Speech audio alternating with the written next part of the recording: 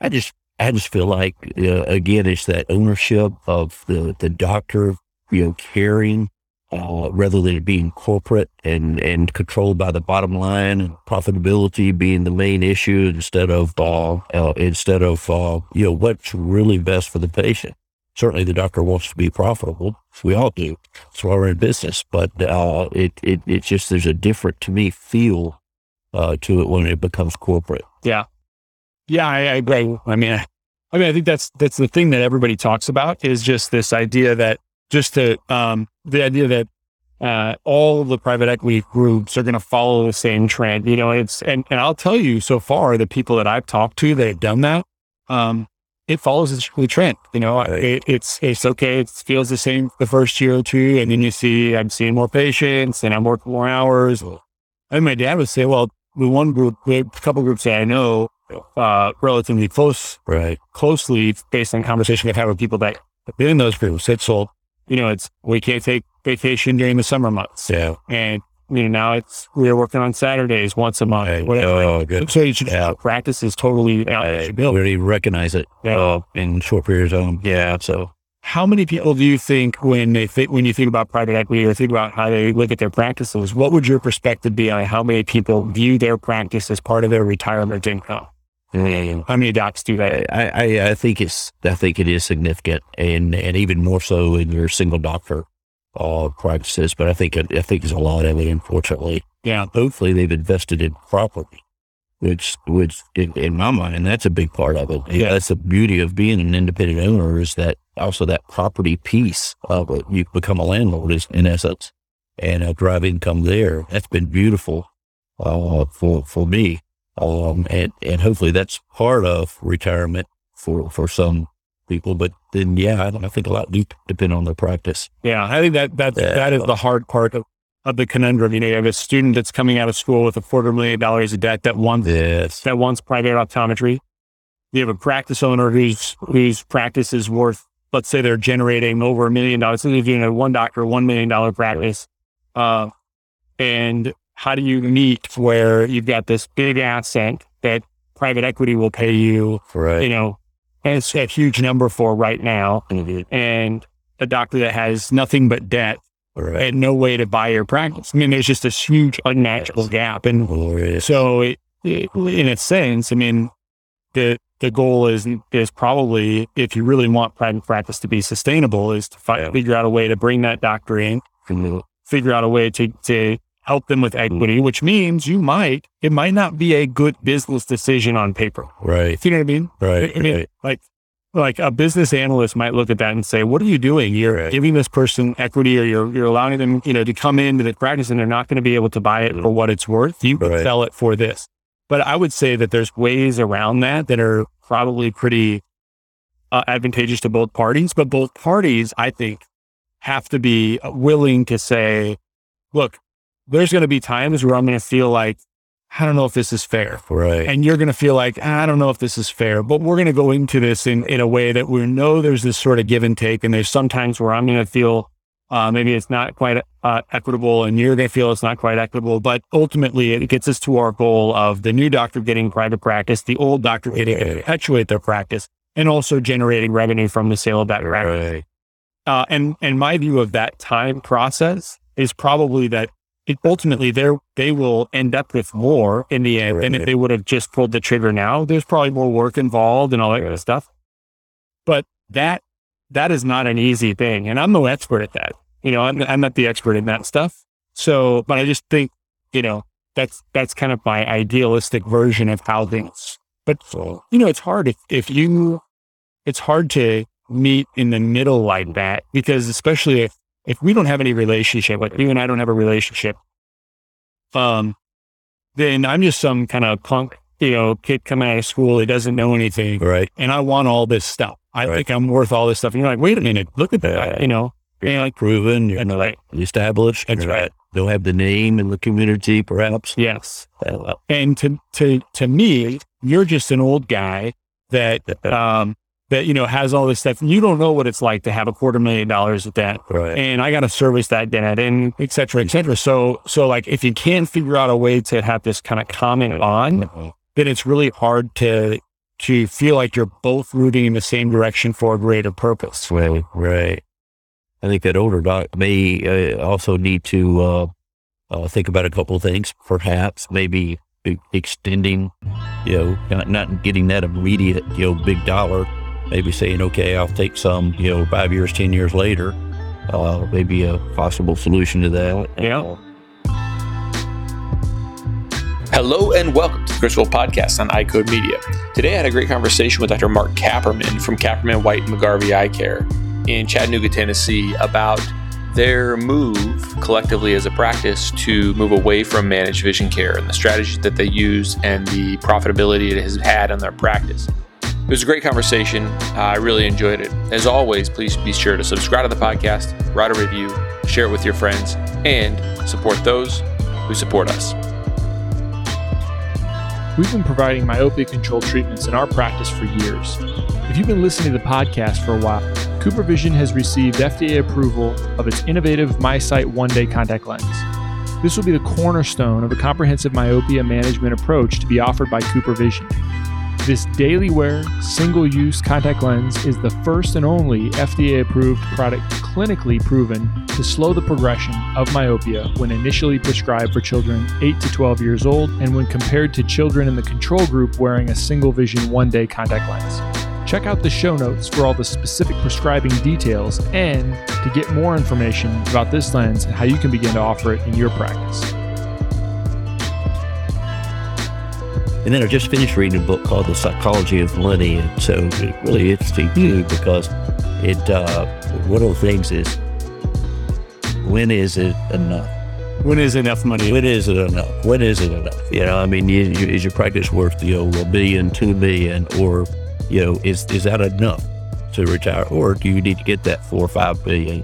What was the answer? It depends. It really depends. I think the thought was that, you may not need as much as you think you do. Yeah. Yeah, I think it was part of the thought. Interesting concept with the book. With money, you're buying time and freedom to do what you do. It's all about just buying that freedom to do what you want to do when you want to do it.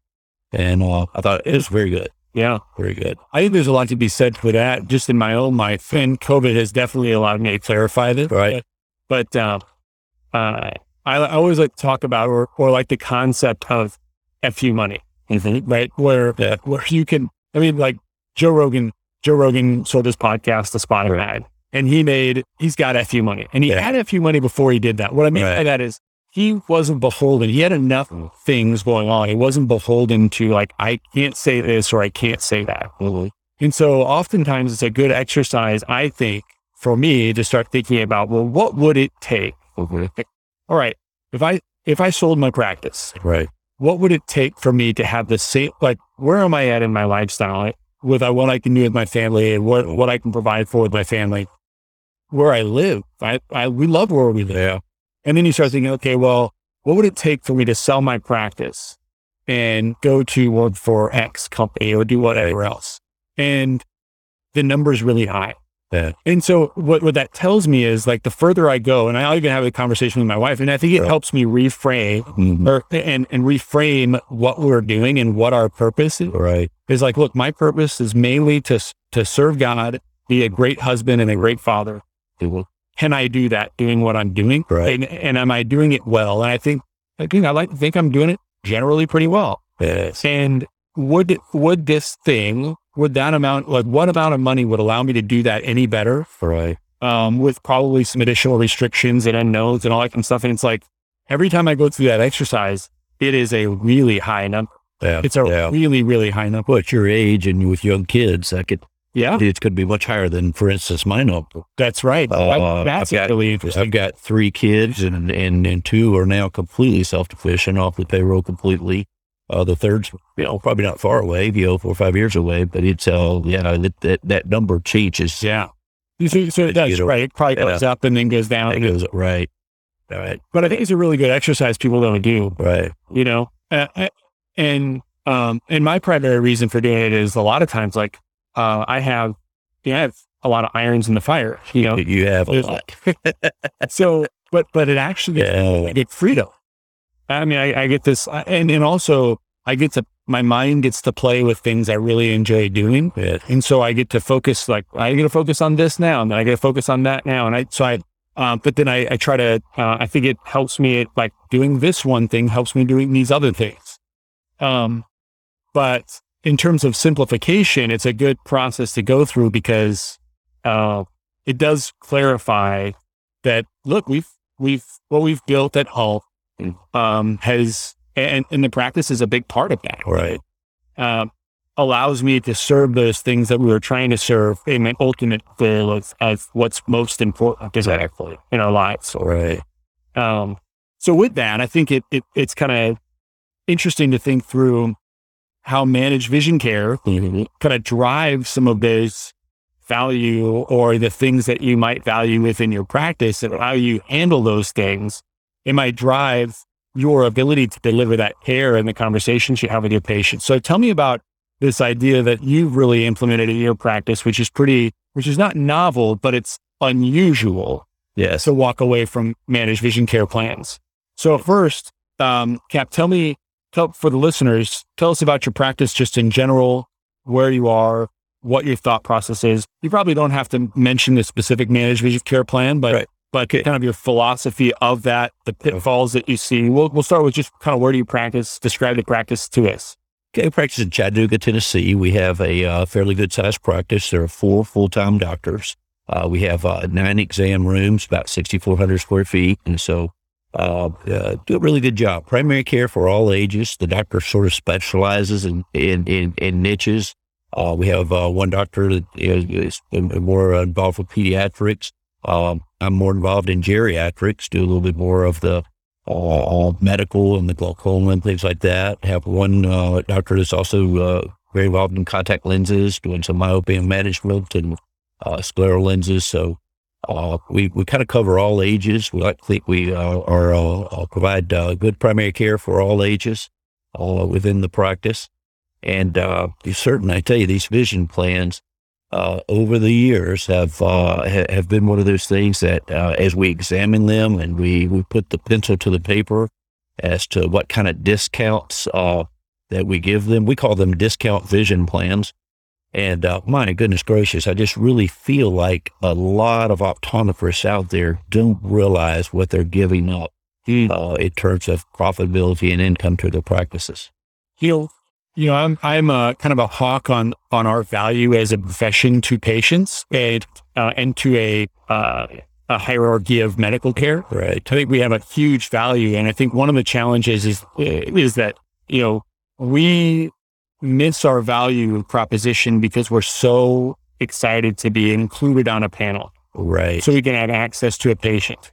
And in doing that, I think it has kind of pushed patients into this mindset of, I have a vision plan, or I have a plan.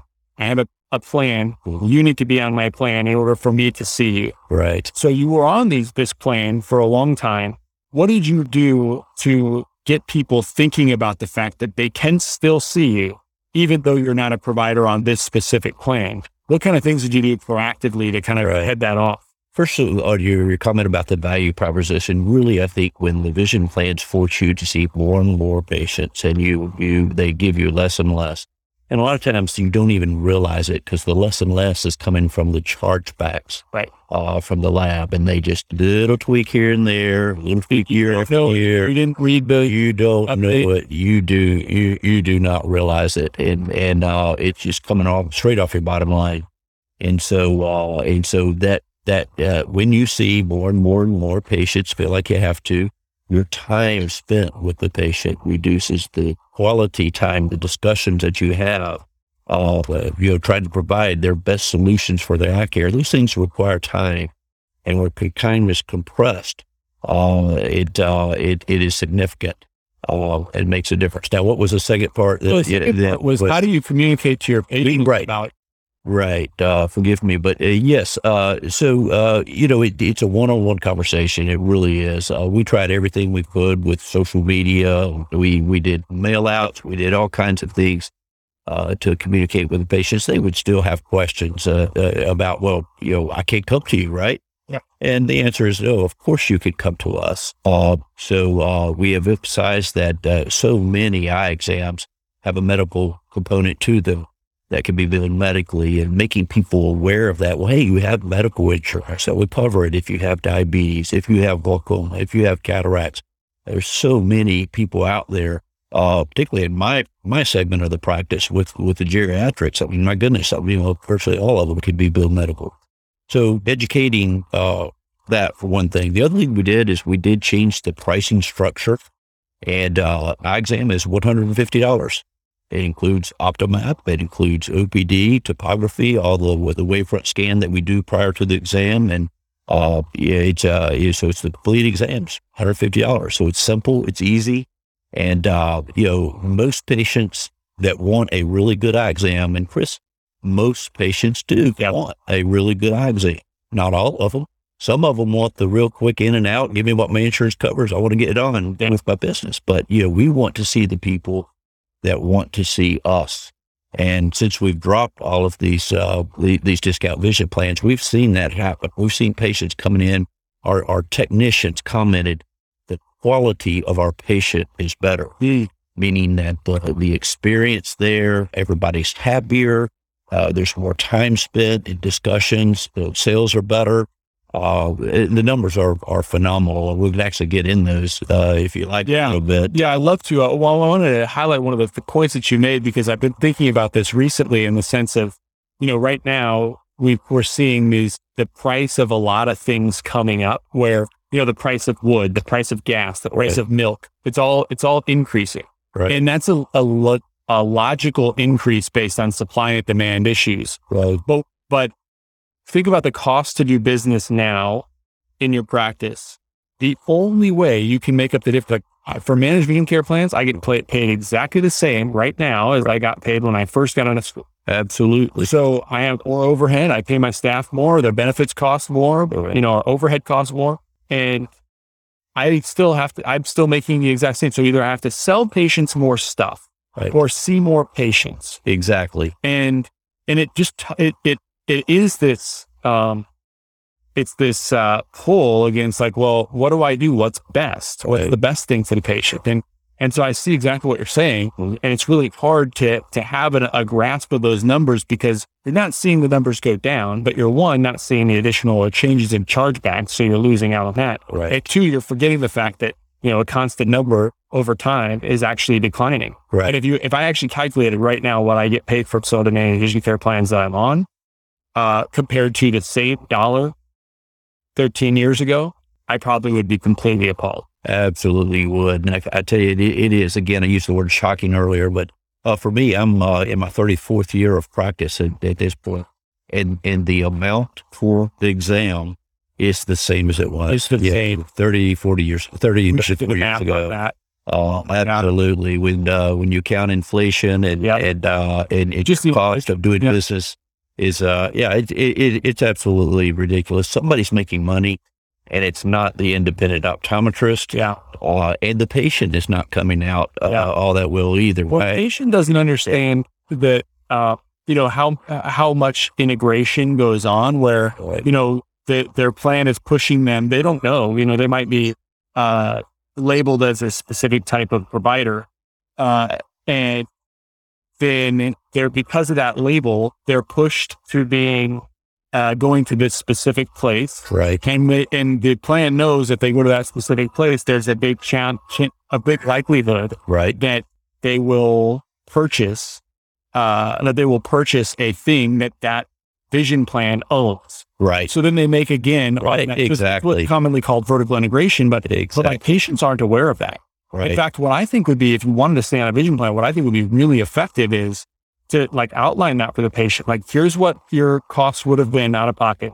Here's what you're going to pay. Here's how much goes to your vision plan. Right. And then they would realize oh man, you're not making a lot of money out of the transaction. That's exactly right. So tell me about your numbers. Very, very interesting too that,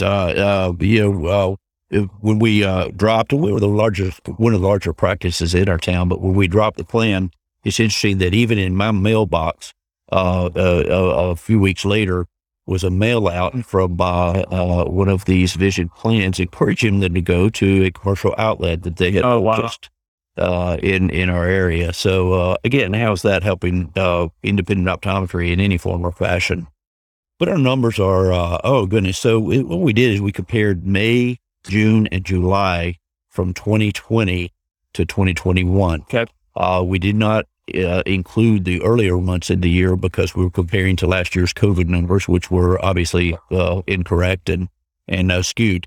So when we look at that, I mean, we did do less exams, really to the tune of about 200 per month. Not quite that, but almost 200 exams less per month. But yet the revenue is the same. So we did not decline. Gross revenue was very, very close to the same. Our doctor production per hour has increased $126. So let's talk about that number. You were a doctor per hour production. That's gross collections. Gross collection per hour worked. Before it was about $660 per hour. Okay. And now it's a little bit over $785. Yeah. Per hour. So pretty nice increase there. Now, the beauty is we've also worked significantly less. Yeah. During those 3 months, year over year. Now, keep in mind, again, COVID numbers and things like that last year may still have been skewed a bit, but nevertheless, the doctors have taken off several days of vacation or time off. Actually, one of our physicians has just come off from maternity leave, so she missed a few days there. But anyway, so we've worked less days. Keep in mind, we've done less exams, but yet our gross income is the same. We're finding it to be just phenomenal. We're seeing more new patients, Chris. New patients. Okay, interesting. That's what people don't think would happen. We're seeing more new patients. They're able to. There are people in our community that want to come see us. They want to come see you because they know your reputation. They know they're going to get an eye exam. They cannot get in because your slots are being filled by these managed vision care plans. And I think that's occurring just way more than people realize. Yeah. But we've experienced it. All 4 doctors have said, wow, man, I've seen a lot more new patients. And along with that we're seeing more medical eye care, just as for full exams, they're able to get in. Also for, the medical problems. I really feel like we weren't getting some of the red eyes and some of the emergency care patients in just because the schedule was full. And as much as I hate to think that was not happening, I think after we have dropped these plans, we're seeing more of it. So it must have been that they were just unable to get in. Yeah. And so, again, freed up the schedule. Our team, oh my goodness, so much less stress. Our opticians, it is so easy now for them to place orders. Right. And they don't have to worry about the add-ons, whether they're coding everything right with whatever it is, what type of progressive and things like that. It's so much easier in there.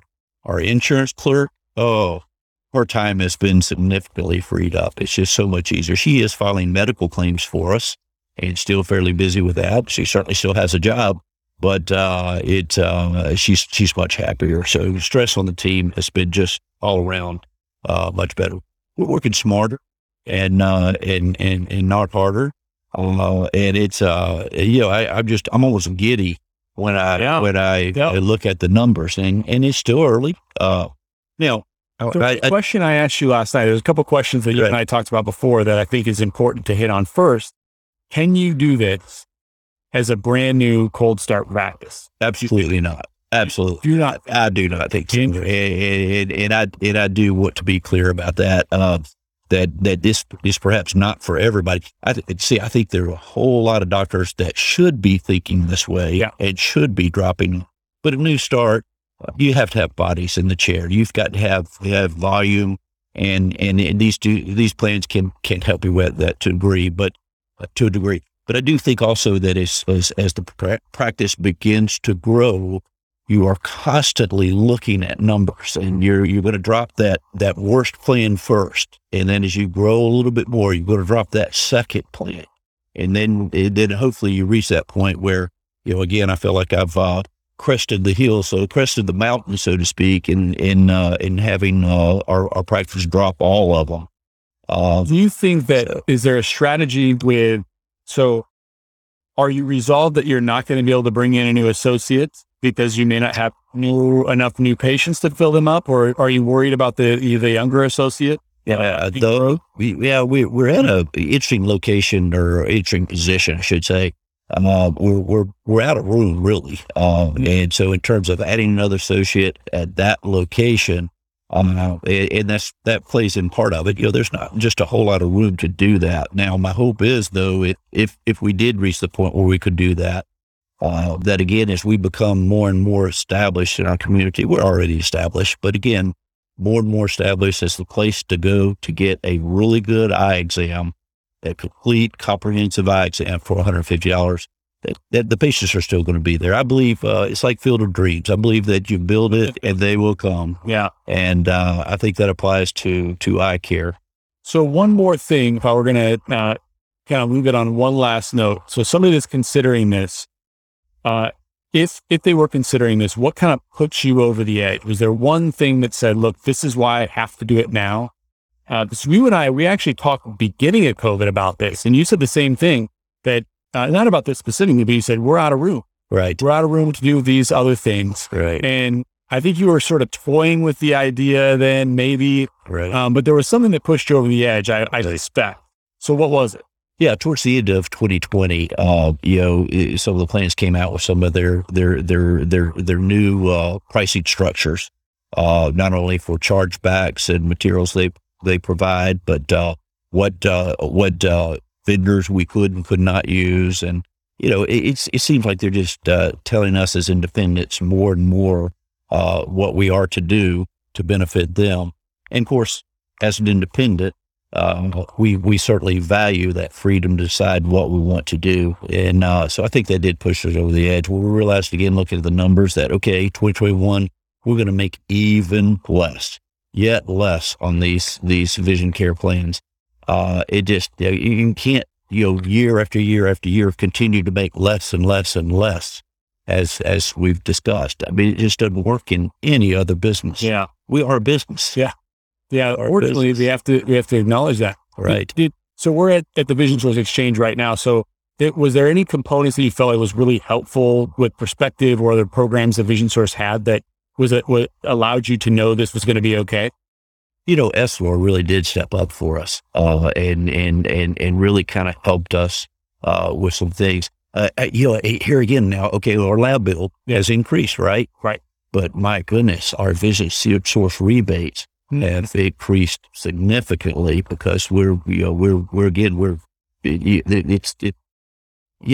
paying a little bit more in lab fees? Perhaps, but again, our profitability is more. So we're very happy to do that. We're paying more in lab bills because they're not being offset by but they're all going to a managed vision care plan that's covering some of those lab bills. But you're saying that you're actually getting more credit because so it's being reflected in your rebate. Rebate checks are much nicer. Yeah. We're paying more. We're writing a check for a greater number. But we're also collecting more. We're also getting bigger rebates, and profitability is definitely greater. Well, so Mark Kapperman, thanks so much for being on today. It was a great conversation. We'd love to keep this up. Thanks for doing it. You bet, Chris. Thanks for the opportunity. I'm so excited. I just know that there are colleagues out there that should just have the courage to take this step. It would be so much better for them. And again, just do it, right? Yeah. Just do it. Yeah. Sometimes it does come down to that, Right. Like you can kind of hem and haw about a decision a lot. And it's just sometimes like, look, I've thought about all the aspects, the positives and negatives. I still don't know exactly which way is best, but I thought about them all and I'm going to choose this way. And if it doesn't work out, well, I can go the other way. I can change and we can evolve. I've got to add this. One of the younger associates, okay, there's 1, 2, 3, 4 doctors, right? So our third doctor, Dr. McGarvey, was particularly concerned about it. He was thinking, okay, this is going to hit me real hard. But just in the 7 months since we've dropped the plans, he's had 2 record months of production. So again, you can do it. Yeah. You can do it. Yeah. Awesome. Well, thanks again.